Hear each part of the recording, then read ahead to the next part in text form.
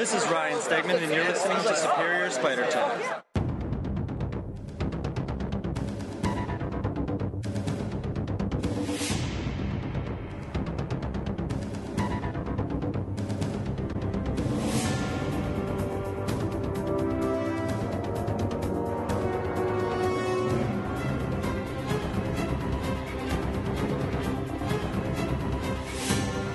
Hello, and welcome to the Superior Spider Talk. My name is Dan Gavosden, and I'm the editor of GrindMyReels.com.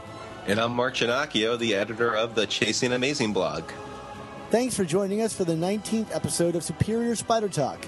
We hope you enjoy this podcast and that it provides an intelligent conversation between two fans and collectors as we hope to look at the Spider-Man comic universe in a bit of a bigger picture. Yes, and for episode 19, we'll be sharing some of the creator interviews I collected at New York Comic Con. I talked to so many people who worked on Spider-Man, we decided to group the interviews thematically and release them as 3 separate jumbo podcasts. So this one is the Superior Spider Art Edition, meaning that these are all interviews from creators who are currently working on Superior Spider-Man and all the connected B titles and miniseries. So that includes Ryan Stegman, current penciler on Superior, Edgar Delgado, colorist extraordinaire, Michael Fialinas, who penciled the Superior Spider-Man Arms of the Octopus special, and Steven Segovia, who provided pencils on the Superior Carnage miniseries. And just after New York Comic Con, we actually spoke with John Livesey, who is the inker on Superior, and we've included him as well. And just kind of as a programming note here, if you notice that any of these interviews, the audio is a little sketchy. I popped the acoustics inside Artist Alley at New York Comic Con, the Jacob Javits Center, was a little rough. And unfortunately, one interview I recorded with Humberto Ramos, it wasn't really up to our usual standards. So instead, I transcribed the interview, and Dan inserts the link right now. You can find it on Chasing Amazing with the original cut of audio, just in case you want to try and hear for yourself what Humberto was saying. Yeah, and if you want to skip to a specific section or a specific artist, you can always use the chapter selection arrows on your player. And if you hear this sound, please check your iOS device for a link to an article, video, or image to enhance your listening experience. And right now, if you look at the bottom of the screen on your iOS player, you'll see a link to the Humberto Ramos interview that we did that unfortunately is not going to be a part of this podcast, as Mark just said. Of course, you can find all of our Superior Spider Talk podcasts at superiorspidertalk.podomatic.com or find us on iTunes by searching for Superior Spider Talk. And if you do, please leave us a rating and comment and let us know how we're doing, and we'll read it on the air. And now, on with the interviews.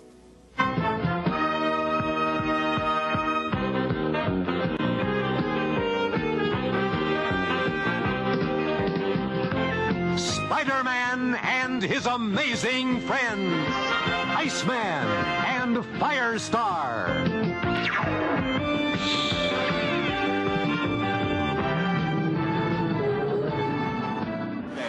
Hey, this is Mark Giannacchio from Superior Spider Talk here in Artist Alley in New York Comic Con, and I am with Superior Spider artist Ryan Stegman. Ryan is gladly talking to us while multitasking, doing a couple other things here. So this should be a pretty wild ride here. My Spidey stuff, but I wanted to see Kelly see it today. Hello. Hello.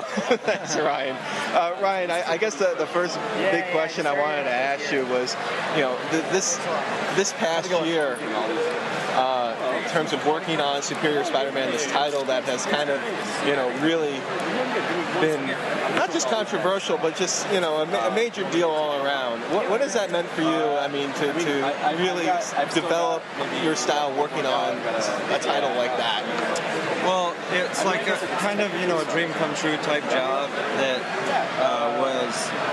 I could have never prepared myself for the response or the amount of eyes that were going to be on it. So I've kind of just lived in my little bubble, and then when I come to conventions like this, I realize how many people are reading it. So, generally at home I don't think too much about it, but today it's definitely been overwhelming, and so, in a good way. Yeah, I'm gonna say, just to clarify, I've been bugging Ryan all day around the clock because there's been a constant line around his table here.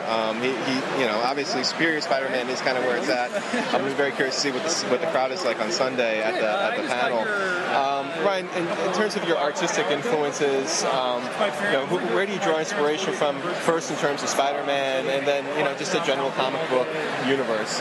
Well, it's actually, they're kind of both the same answer, which is my obsession with comic books all started with Todd McFarlane. And since then, I have all kinds of other influences, but he was the one that started it all. And it was Spider-Man that started it all. Basically, just realized that. Yeah, I mean, was it the adjectiveless Spider-Man or ASM? Okay, yeah. It was right. I was about. I don't know. It was right at the right age for me. So. Yeah, no. We must be in the same age bracket because that was pretty much actually ASM 300 was like the pop culture moment for me, and the first Venom, and McFarlane was obviously where that was all at. When we talk about a different Spider-Man artist on Superior, some of the people who I guess maybe look too closely at these books have picked up on the fact that they find that your illustration of Peter as Doc Ock is probably the most nuanced. You seem to put a lot of detail in the body language when he's as Peter. Could you talk a little bit about that? Like, what's your mindset when you're drawing Peter as Doc Ock? Well, it's funny when you say nuanced, because I feel like that means like it's in a subtle way, but really I'm doing the most over-the-top thing possible, which is I just make every pose extreme, because I think of Doc Ock as like this bombast, like he's a show-off, and he's an egotist. So my whole goal is to just make him showing off in every panel that he appears in, and that's kind of the impetus for the way that I approach it, which is just extreme. Now you've obviously done a lot of different characters since you started doing Spider-Man. Obviously Miguel O'Hara's been a big deal since you came on. Are there some characters from the Spider-Man universe that you haven't had a chance to tackle yet that you'd like to? Well, I mean, like I've always been a fan of Thor. I would have said Fantastic Four because I've done that. Maybe someday I'd like to do more of that. And I also like Wolverine a lot. Just because again, same time when he was blowing up, it was the perfect age for me. And I've always kind of drawn him. So those guys, and many more, but those are the ones that off the top. I mean, Spider-Man was the guy for me. Was there anyone from his Rogues Gallery you'd like to do? Spider-Man? Yeah. Yeah, lots of Green Goblin stuff excites me. I really love drawing him, and I got to draw him a little bit in 17 and 18, but not enough for me to be completely satisfied. I'd like to do more of that in the future. Could you, I guess, quickly, if this could be potentially answered quickly, talk about what it's like to work with Dan Slott? Because I mean, it just seems like he is kind of the mad genius behind the curtain, so to speak. I think I forgot who it was saying yesterday. Someone working on Superior was like, well, it always comes down to in Dan we trust, and just what is that working relationship like? Well, Dan's a crazy person, like a crazy creative genius, I think, and with that comes frantic phone calls where he's had an idea that's they're always great ideas, and he just like calls you and he just starts machine gunning you with these ideas, and you're like, yes Dan, do it, yes, and I think that he's one of the best. Before I started working on this book, I was a huge fan of the things that he did, because he does the type of comics that I like. So we hit it off right away. I mean, we did that issue 665 of Amazing Spider-Man, and that's what actually led to me getting the Superior the Scarlet Spider job, which then led to Superior Spider-Man. But the whole time, that very first issue, Dan and I had started to conspire to work together, because we were like, this works. Like, you and me together, this works. Cool. Well, before we let you go, I guess when we talk to creators, we always want to know from them, what has it meant to have be a Spider-Man artist? What has that meant for you in terms of your connection to the character and all that stuff? I mean, everything. Like this is what I've always wanted to do. I mean, literally, I didn't want to just draw comic books. I wanted to draw Spider-Man. So to get this opportunity at a relatively, early in my career, has just been surreal. And the response is, everything. It's all been too difficult to really describe. It's like being stuck in a spider web and not being able to see what the spider web looks like. In 10 years, I think I'll look back at this time and be like, that was a crazy time. But right now, it's kind of just happening, and I'm just You're in the middle of it. Yeah. You can't even. It's hard to reflect when you're in the middle of it. Yeah. So that's Well, would you like to plug where we can get, people can buy your artwork? We can put links into the podcast, so feel free to plug away. All right. Everything is RyanStegman.com, RyanStegman.deviantart.com, RyanStegman.tumblr.com, Twitter.com/RyanStegman, or you can buy original art at CadenceComicArt.com. So those are the places. Great. Thanks again, Ryan. We really appreciate it. Thank you. This is Mark Ginocchio of Superior Spider Talk here at New York Comic Con in Artist Alley with Marvel colorist Edgar Delgado. Edgar, of course, has provided the color landscape for a number of Spider-Man comics over the years, including Amazing Spider-Man 700 and currently on Superior Spider-Man. Edgar, thank you so much for joining us. And, I think would love to start the conversation off with something a little more technical in terms of if you could describe in today's comics the role of the colorist and, kind of how that interacts with then the people who are the inkers on the comics as well. Yeah, I think a role in comic books, personally, I think it's more like the role inkers used to have in the old days, because you see what the inkers used to do in with Jack Kirby and those guys, was that the pencilers used to work very fast and very rough, and inkers used to finish the whole thing. Some of them still are, but in those days, those guys were finishing the whole thing. So nowadays, I think with all the technology that's coming up, the guys working digitally, like the colorists, even some digital inkers, are doing the same job. They're finishing the job of the artist to get it ready for print. In just amazing technical ways. That's my view of it. It's very personal, but I think we're like the inkers of old, just with different tools. Could you talk a little bit about how you approach the color landscape for the Spider-Man universe? I'm assuming, obviously, with each comic book title you work on, there's a different philosophy. You're looking to accentuate different things. What is it that's specific to Spider-Man when you work on those titles? For Spider-Man, I was seeing Spider-Man as this big soap opera. So I try to make it more on the ground. When I work on another book like X-Men, it has more fantasy in it. It has more like magic stuff, explosions. I tend to go very bright. I tend to go very spectacular with it. But something like Batman or Punisher, you tend to go more for the mood, more for the darkness. But with Spider-Man, it's a combination of both, because like I said, for me it's like a big soap opera, so most of the time every character is not in costume. The only guy in costume is Spider-Man. The cast is the large supporting characters cast that's in Peter's life. So there's always scenes where they're inside apartments, inside a Daily Bugle, out in the street, and I try to keep it more realistic, Right. But every time, once Spider-Man shows up, I go very bright, because that's where the superhero comes up. So that's my approach, make it more on down to earth. Right. Do you have to change your approach depending on who's doing the pencils? Obviously, like Humberto Ramos has a very different style than Ryan Stegman or Giuseppe Camacoli. I mean, they each seem to have their own personality when they do the pencils. Does that factor into you providing the color? Yeah, a lot. I mean, I can color how I can work how I color with Humberto that when I do with Ryan, because just because how different they are in terms of style. Because Humberto does a lot of has all these angles on his art and a lot of black.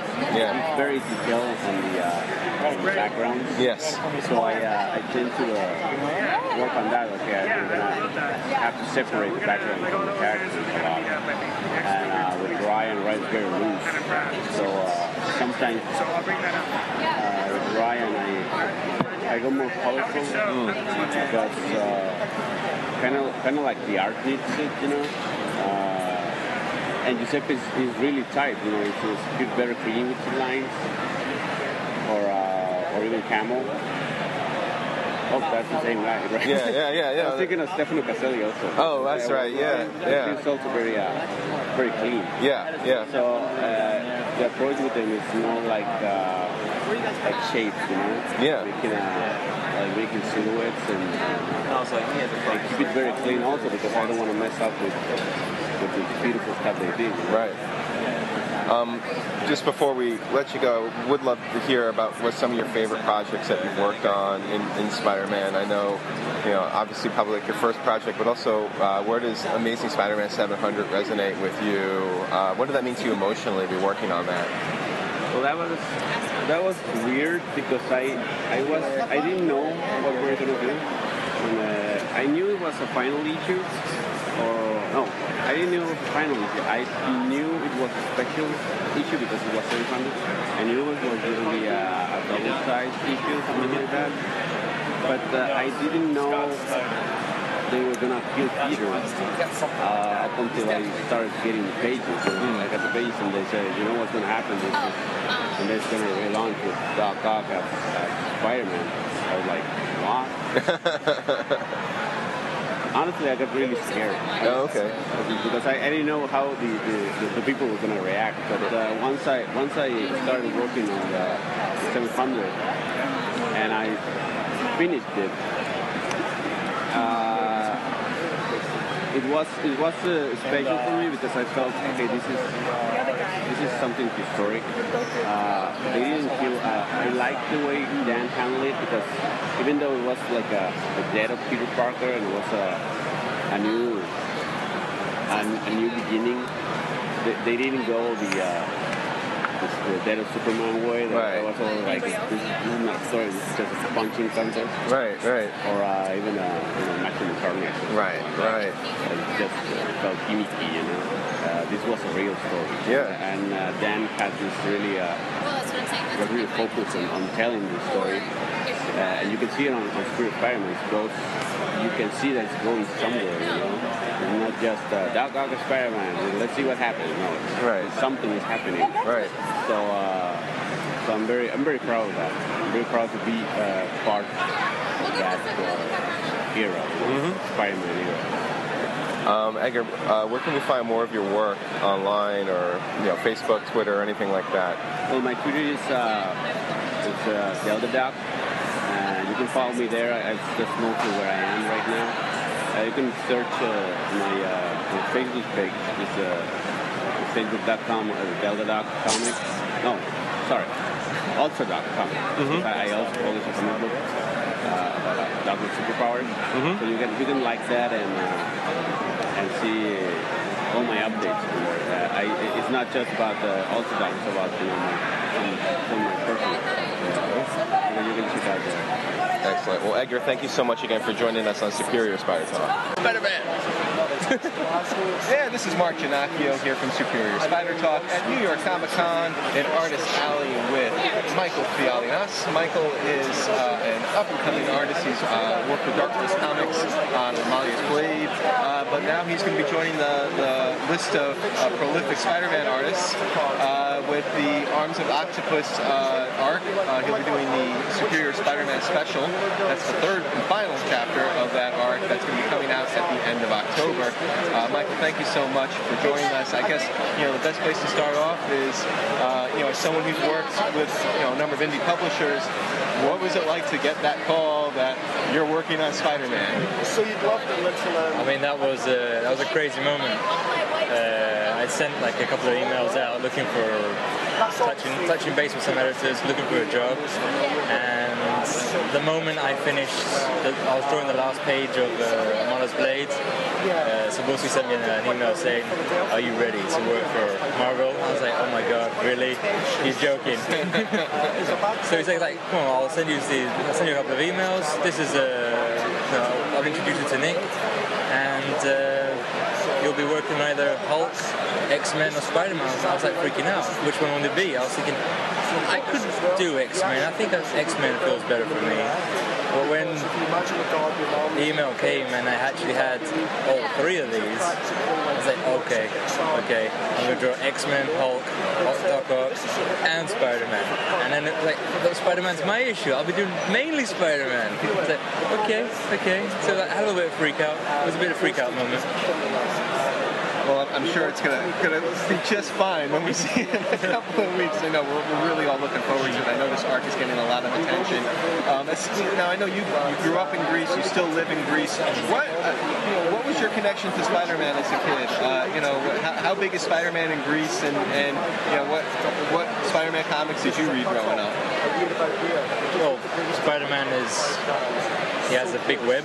He covers the whole of the world. Everyone knows him. Everyone loves him. We in Greece.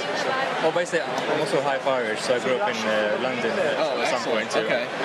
So my connection to comics is a bit both international. I had the Forbidden Planet in London, but in Greece we had a weird editions. We had this first edition called the Cabanas Comics, and they would only print Spider-Man stories, but in two colors. It would be magenta or orange and black. So any comic you would read normally, it would be in two colors there. That was it.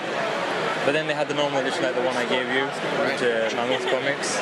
And basically, the Spider-Man everyone grew up with in Greece was McFarlane. Everyone read McFarlane. We had the famous series with Wolverine, Spider-Man, and Wendigo. And the fun thing was the way that things were translated. Wolverine wasn't called Wolverine, it was called Wolfeye. His name was Wolfeye, Lycomatis. It's like weird. I don't know if I mentioned this to you before, that again with the translation, one of the funniest translations is the Spider-Man baddie, Shocker. Okay. His name in Greek is Vibrator.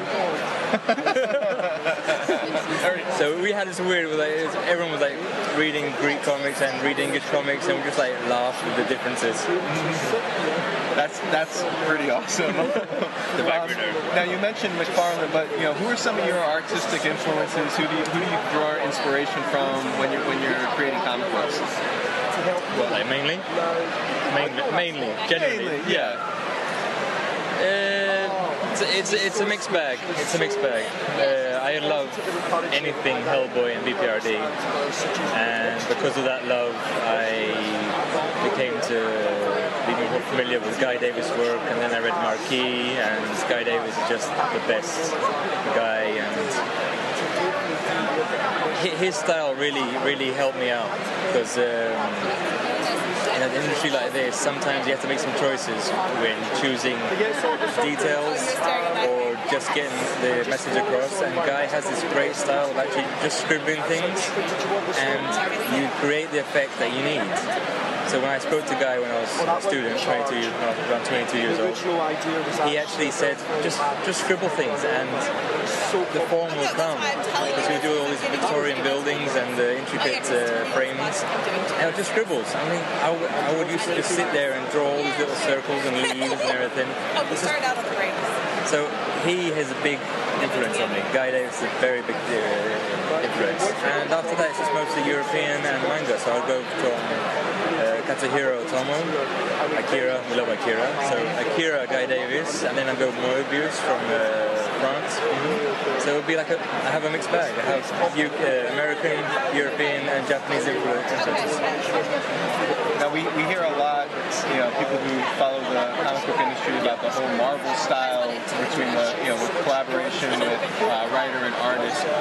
For you, how was the collaboration on the Superior Spider-Man special different than maybe what you've done in the past with Dark Horse and some of the other publishers you worked for?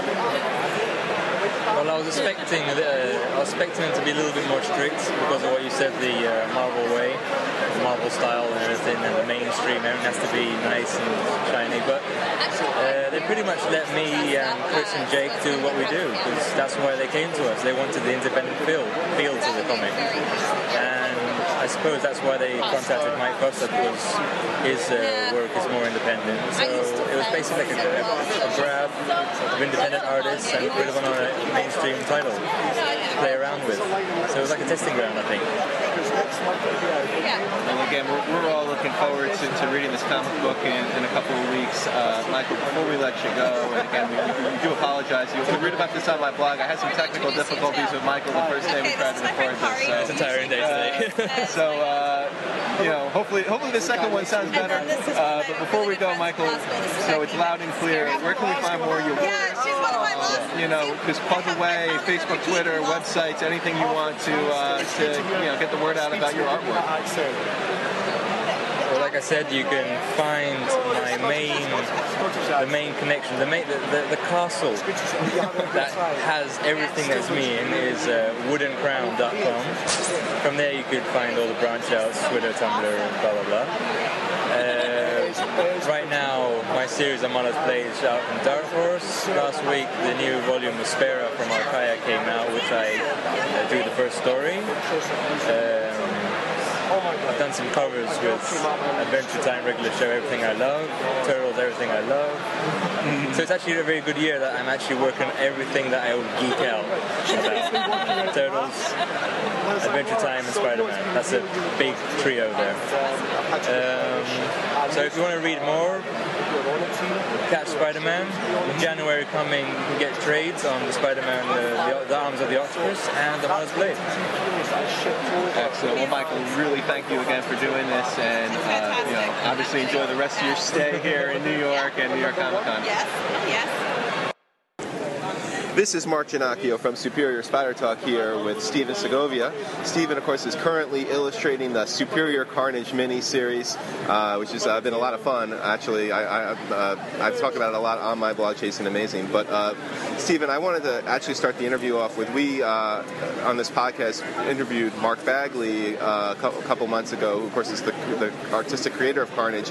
And something that we thought was really interesting was he said he actually hated drawing Carnage. He said he's really difficult with all the blacks and the lines and whatnot, and he kind of he almost seemed to regret the creation. What has been your experience in drawing Carnage? Have you found him just as difficult, or are you okay with all the character detail? Well, for me it's pretty much easy because you don't have the perfect anatomy.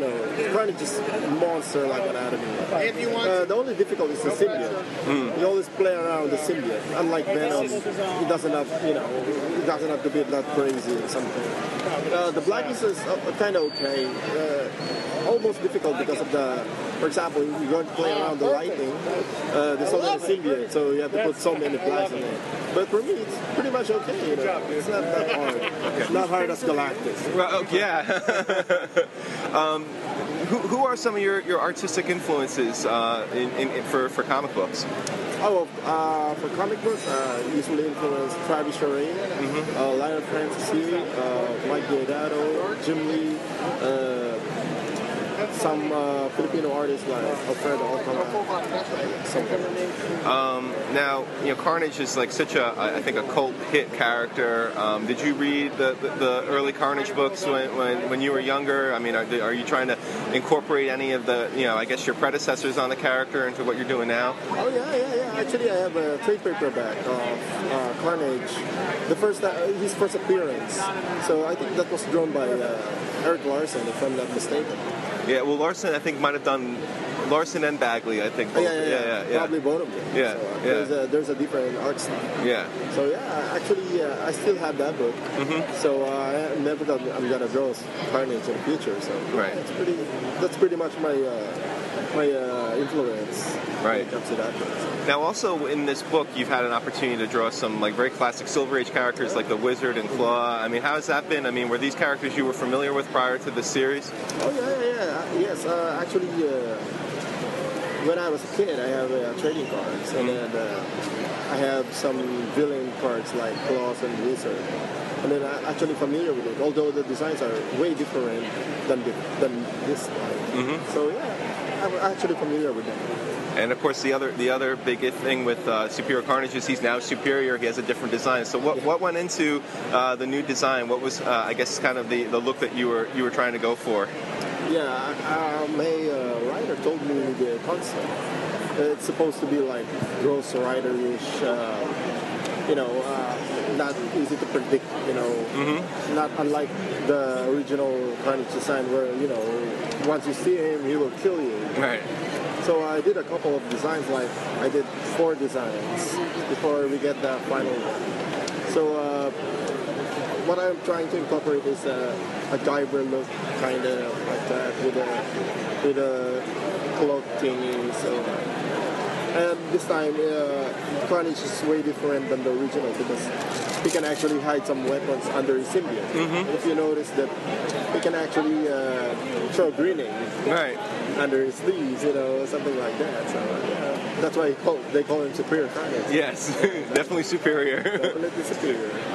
Before we let you go, Stephen, we can plug some of your links to where we can find your work. Where can we find more of your work? Buy it. Feel free to plug away. I usually post some of my art stuff on DeviantArt. So my DeviantArt is sbsigabia.deviantart.com, or on my Facebook, StephenSigabia /Facebook.com. So that's usually I posted some of my work. Excellent. Well, thanks again, Stephen, for joining us on Superior Spider Talk. Hey, this is Mark Ginocchio, and joined over the computer with Dan Gvozden. That's great, Dan. We're continuing with our New York Comic Con podcast. We're actually here with Superior Spider-Man inker John Livesey. Did I get that right, or did I already forget it? No, it sounded good. Okay, thank you, John. I briefly talked to John at New York Comic Con a couple of weeks ago. We were unable to get him on the program while we were at the Javits Center, but we're getting him on now, which is great. Thanks again for joining us, John. John, I just wanted to start things off by asking you about your most recent assignment on that 3-part 2099 arc on Superior Spider-Man. That was your first ink job on Superior, right? Yeah. Yes, it was. So, I mean, how was it to come in on the title? I mean, it was obviously, we just recently read Superior 19. It was a pretty landmark issue in terms of things happening. So how was it to kind of jump on the title during such a critical point? It's a controversial title to start off with, so to get in on a story like that must be pretty fun for you, right? Yeah, no, it was very cool when I got the note asking if I could do it. So Amazing Spidey was always my favorite title, and it was always like my goal. Just if I could get any sort of decent amount of issues under my belt, that would have been like one of my highlights of working in comics. So technically I kind of did, since this took over it. So it was awesome. And I got to do a good amount of the main characters. Like I did a couple panels with Jonah and even Liz Allen and Normie. So, and there was, I think, 2 panels with Robbie. So, and it was cool. Definitely just to get to do like a lot of the main characters. And John, I mean, just to kind of as a reference point, I mean, in this like changing landscape of how comics are made. You know, we talked at Comic-Con with Edgar Delgado, who's, you know, the colorist on Spider-Man. Now, where, you know, kind of talk us through where the inker versus where the colorist comes in the artistic process. Well, I mean, nowadays, and probably like the last decade or 15 years, colorists, you know, have been the people that make or break a comic. You know, just how awesome it'll look or just how generic it'll look. So now, since with the computers and everything, we can do just phenomenal stuff with coloring. So with the inking, now, you know, since Image started, now it's more about rendering and textures and really separating everything, making sure just you're not using the same line weights or the same hatching, say, on skin next to metal or fur or concrete or any sort of thing, just to really separate everything. So I thought I tried to do as much as I possibly could with Ryan, and he was great. He just told me to do whatever I want to do. So it's nice that I get most of the time when I've worked with a lot of pencilers, and they usually give me carte blanche to do whatever texturing I see fit. And I actually broke out the Zipatone to use on a handful of Ryan's pages. So I don't even know if anyone even still has that stuff anymore. So luckily I've got 2 huge stacks of it left. So. Cool. I've always been curious about, like, you know, an inker's job. You know, it can be often hard to differentiate, you know, what is an inker's work and what is the penciler's work. Where do you draw that line when you're maybe explaining it to some simpleton like myself? You know, I teach a class in graphic novels, and I'm trying to impress on my students, you know, the difference. And I even find trouble sometimes just defining it for them. Like, how much control do you have over that final image? Like, where do you draw that line?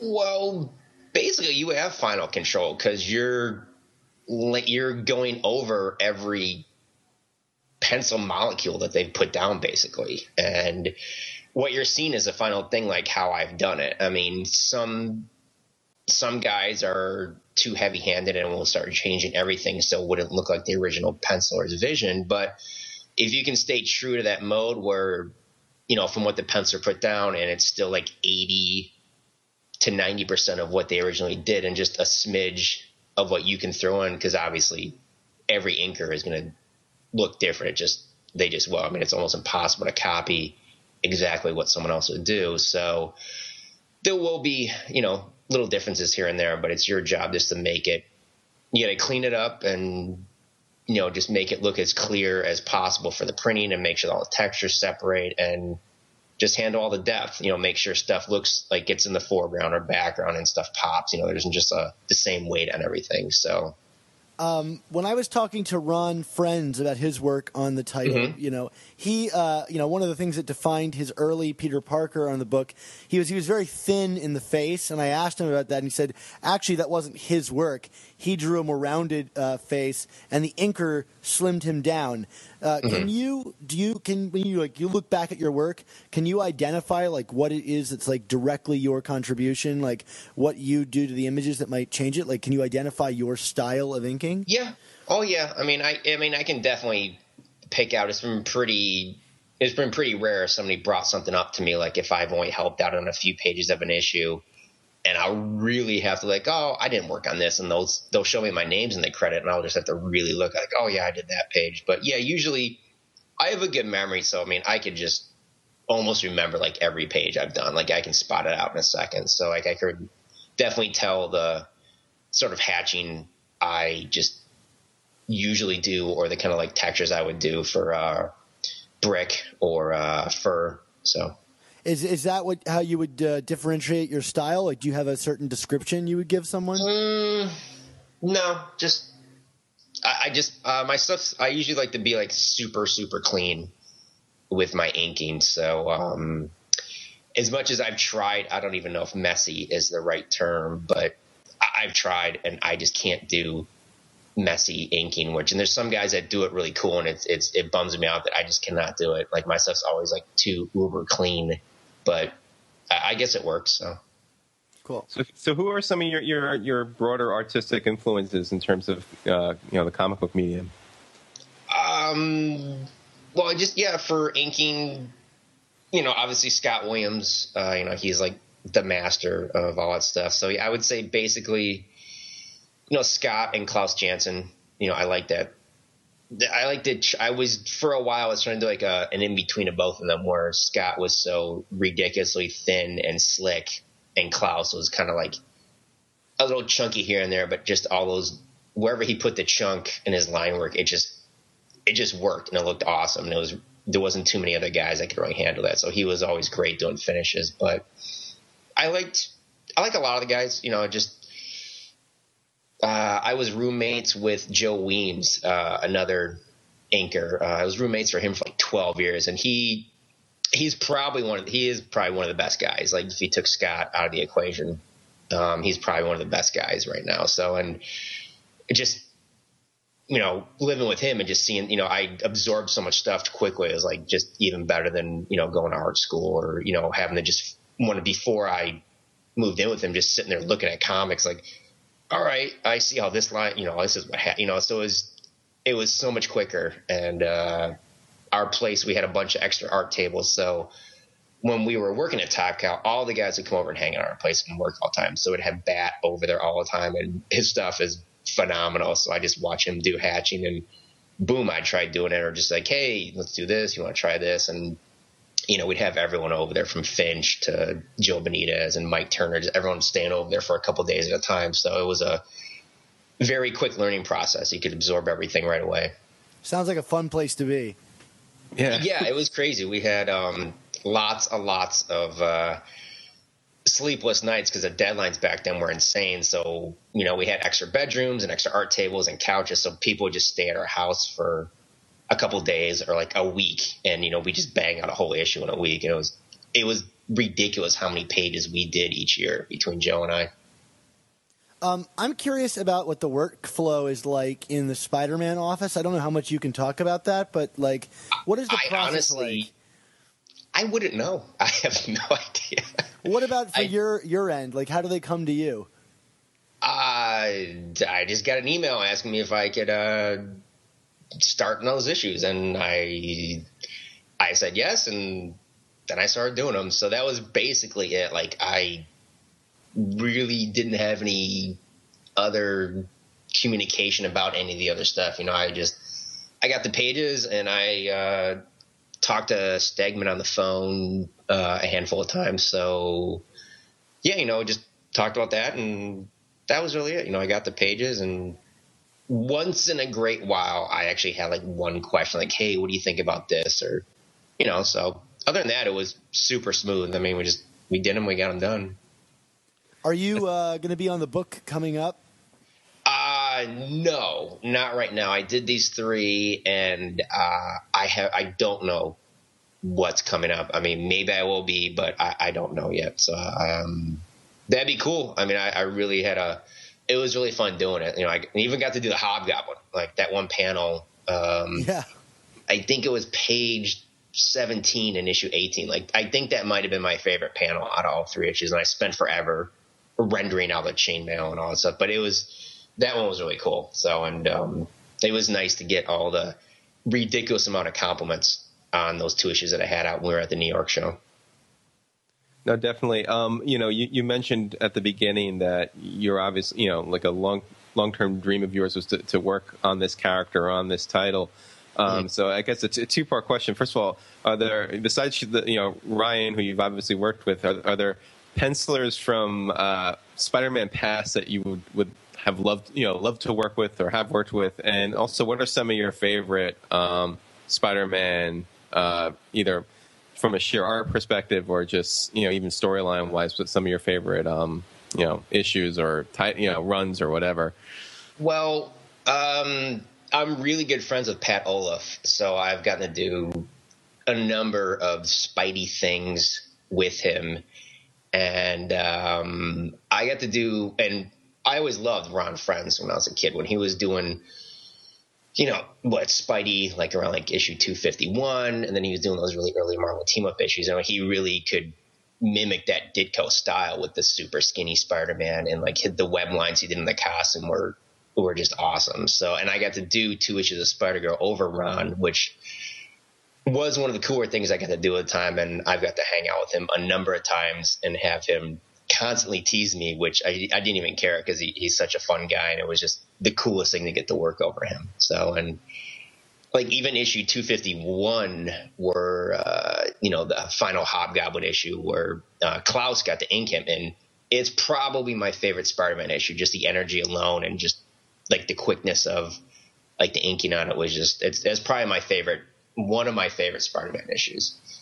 I loved all those old guys. Kerry Gamble would be another guy I loved when he did like Marvel Team Up, and he did a handful of like short Captain America stories. But he's another guy. I'd love to get a commission. I know he's going to be at the Long Beach show next month. I'm going to be there too, so I'm really considering seeing if I can get one from him. But I love all the old guys. I mean, Keith Pollard.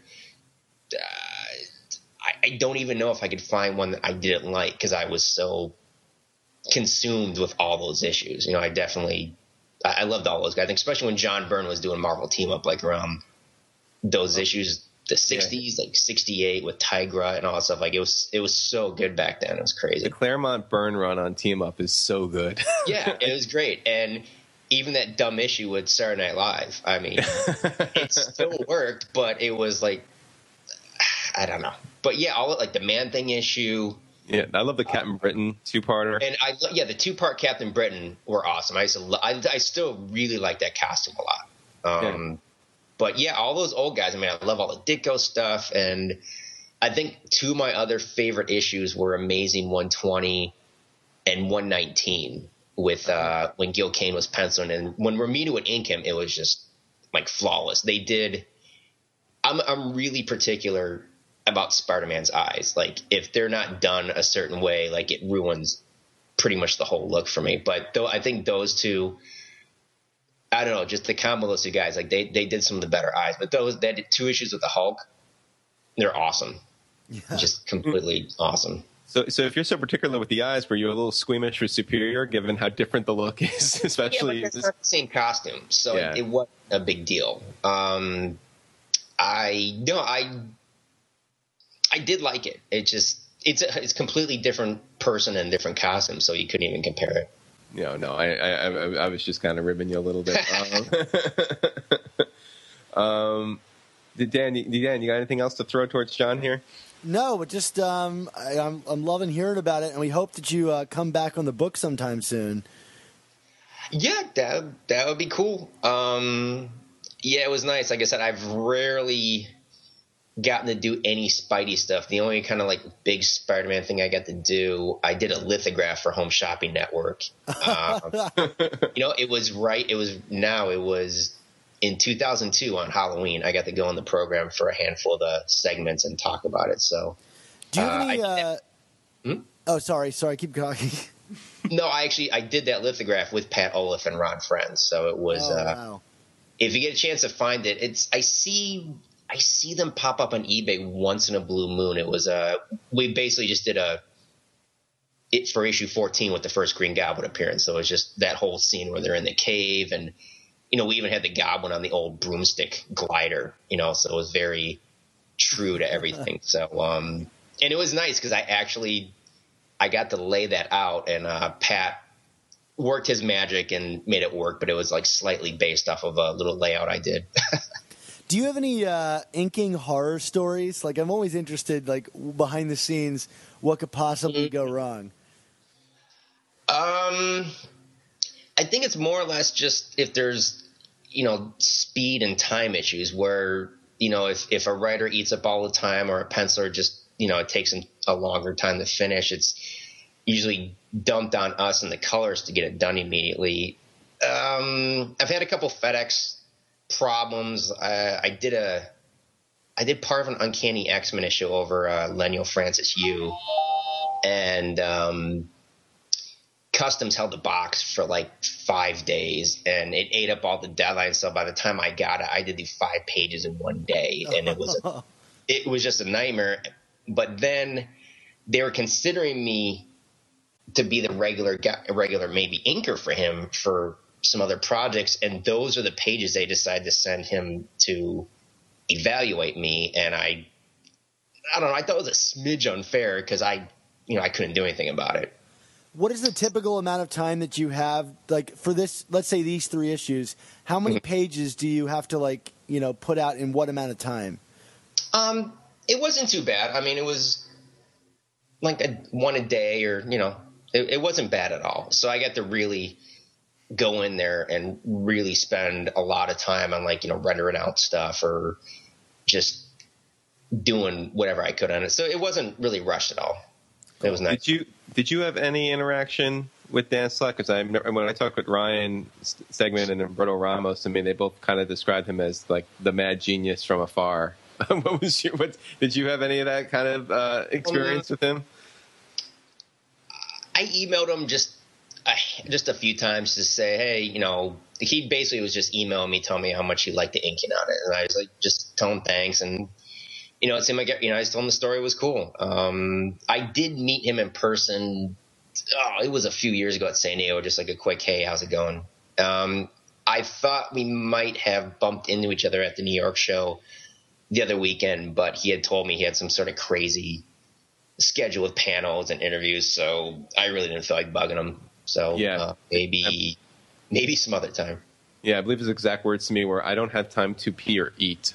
So, but no, yeah, he was very nice about whenever I turn in stuff. He's very complimentary about everything.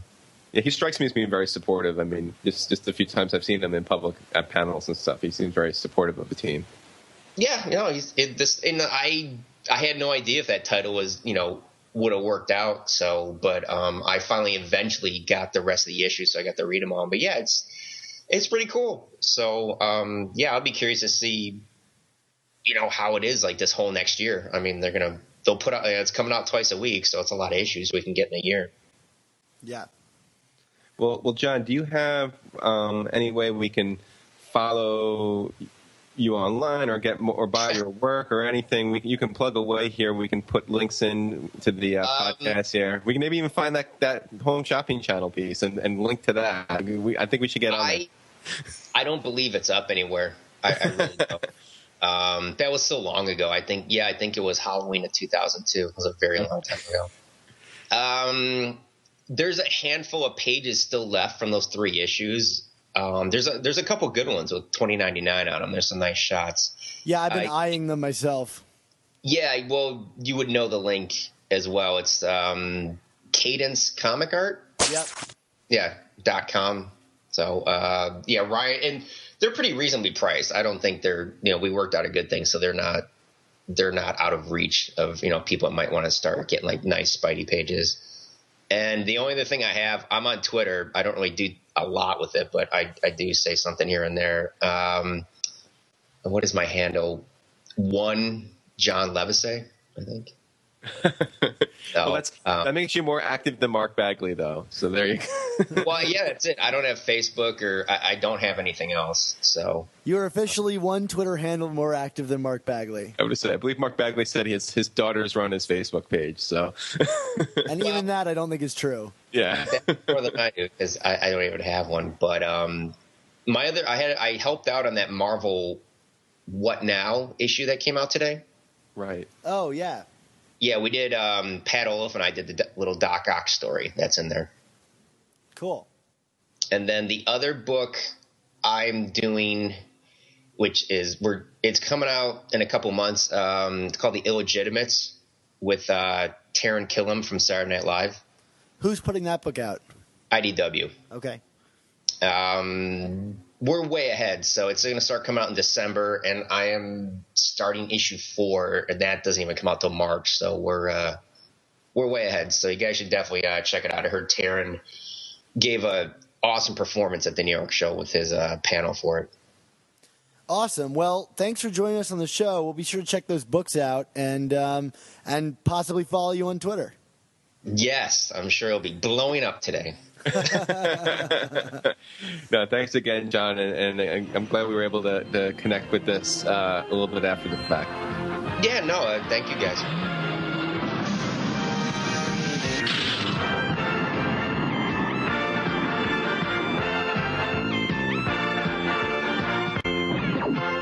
Spider-Man and his amazing friends. Those were some awesome interviews, Mark. I'm truly jealous of you that you were able to go there and meet all those awesome people. Yeah, I mean, it was chaotic. Apparently, it was the biggest Comic-Con ever in New York in terms of masses of people. So I'm kind of fortunate that I was able to grab these people for the few minutes that we got them for. Great. Well, if you guys have any opinions on these podcasts or interviews or anything that we've done or questions for us to answer, of course, you can always email them to us at superiorspidertalk@gmail.com, and we'll address and read them on the air. Also, be sure to check out our Facebook page at facebook.com/superiorspidertalk, because it's really a great place to keep up with us in between shows, as we often put up articles that we've written and other breaking news about the Spider-Man universe. So, Mark, where can we find more of your work online? Well, you can find me at Chasing Amazing, which is www.chasingamazingblog.com. Follow me on Twitter at ChasingASMblog, Facebook at facebook.com/chasingamazing. And then I have my regular gimmick or good column at Comics Should Be Good.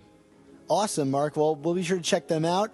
And, of course, you can check me out at Dan Gavosden on Twitter, or you can go to my website, dangavosden.com, or my movie review site at grindmyreels.com. So, Mark, you know, I was in the supermarket the other day, and this guy came up to me, and he said that he knew you. Oh, you know who that was? Was he kind of, he was an older gentleman, right? Gray hair? Yeah, he was a little portly, but but seemed like, he had a hard life. He's kind of working hard for his family. Yeah, and I bet he was talking about if Mom kept feeding me wheat cakes, he wouldn't be able to wrestle me anymore. Yeah, I actually met him in the wheat cakes aisle. Oh, that's good, because that would be my Uncle Ben, who would be reminding you, with great podcasts must also come Superior Spider Talk.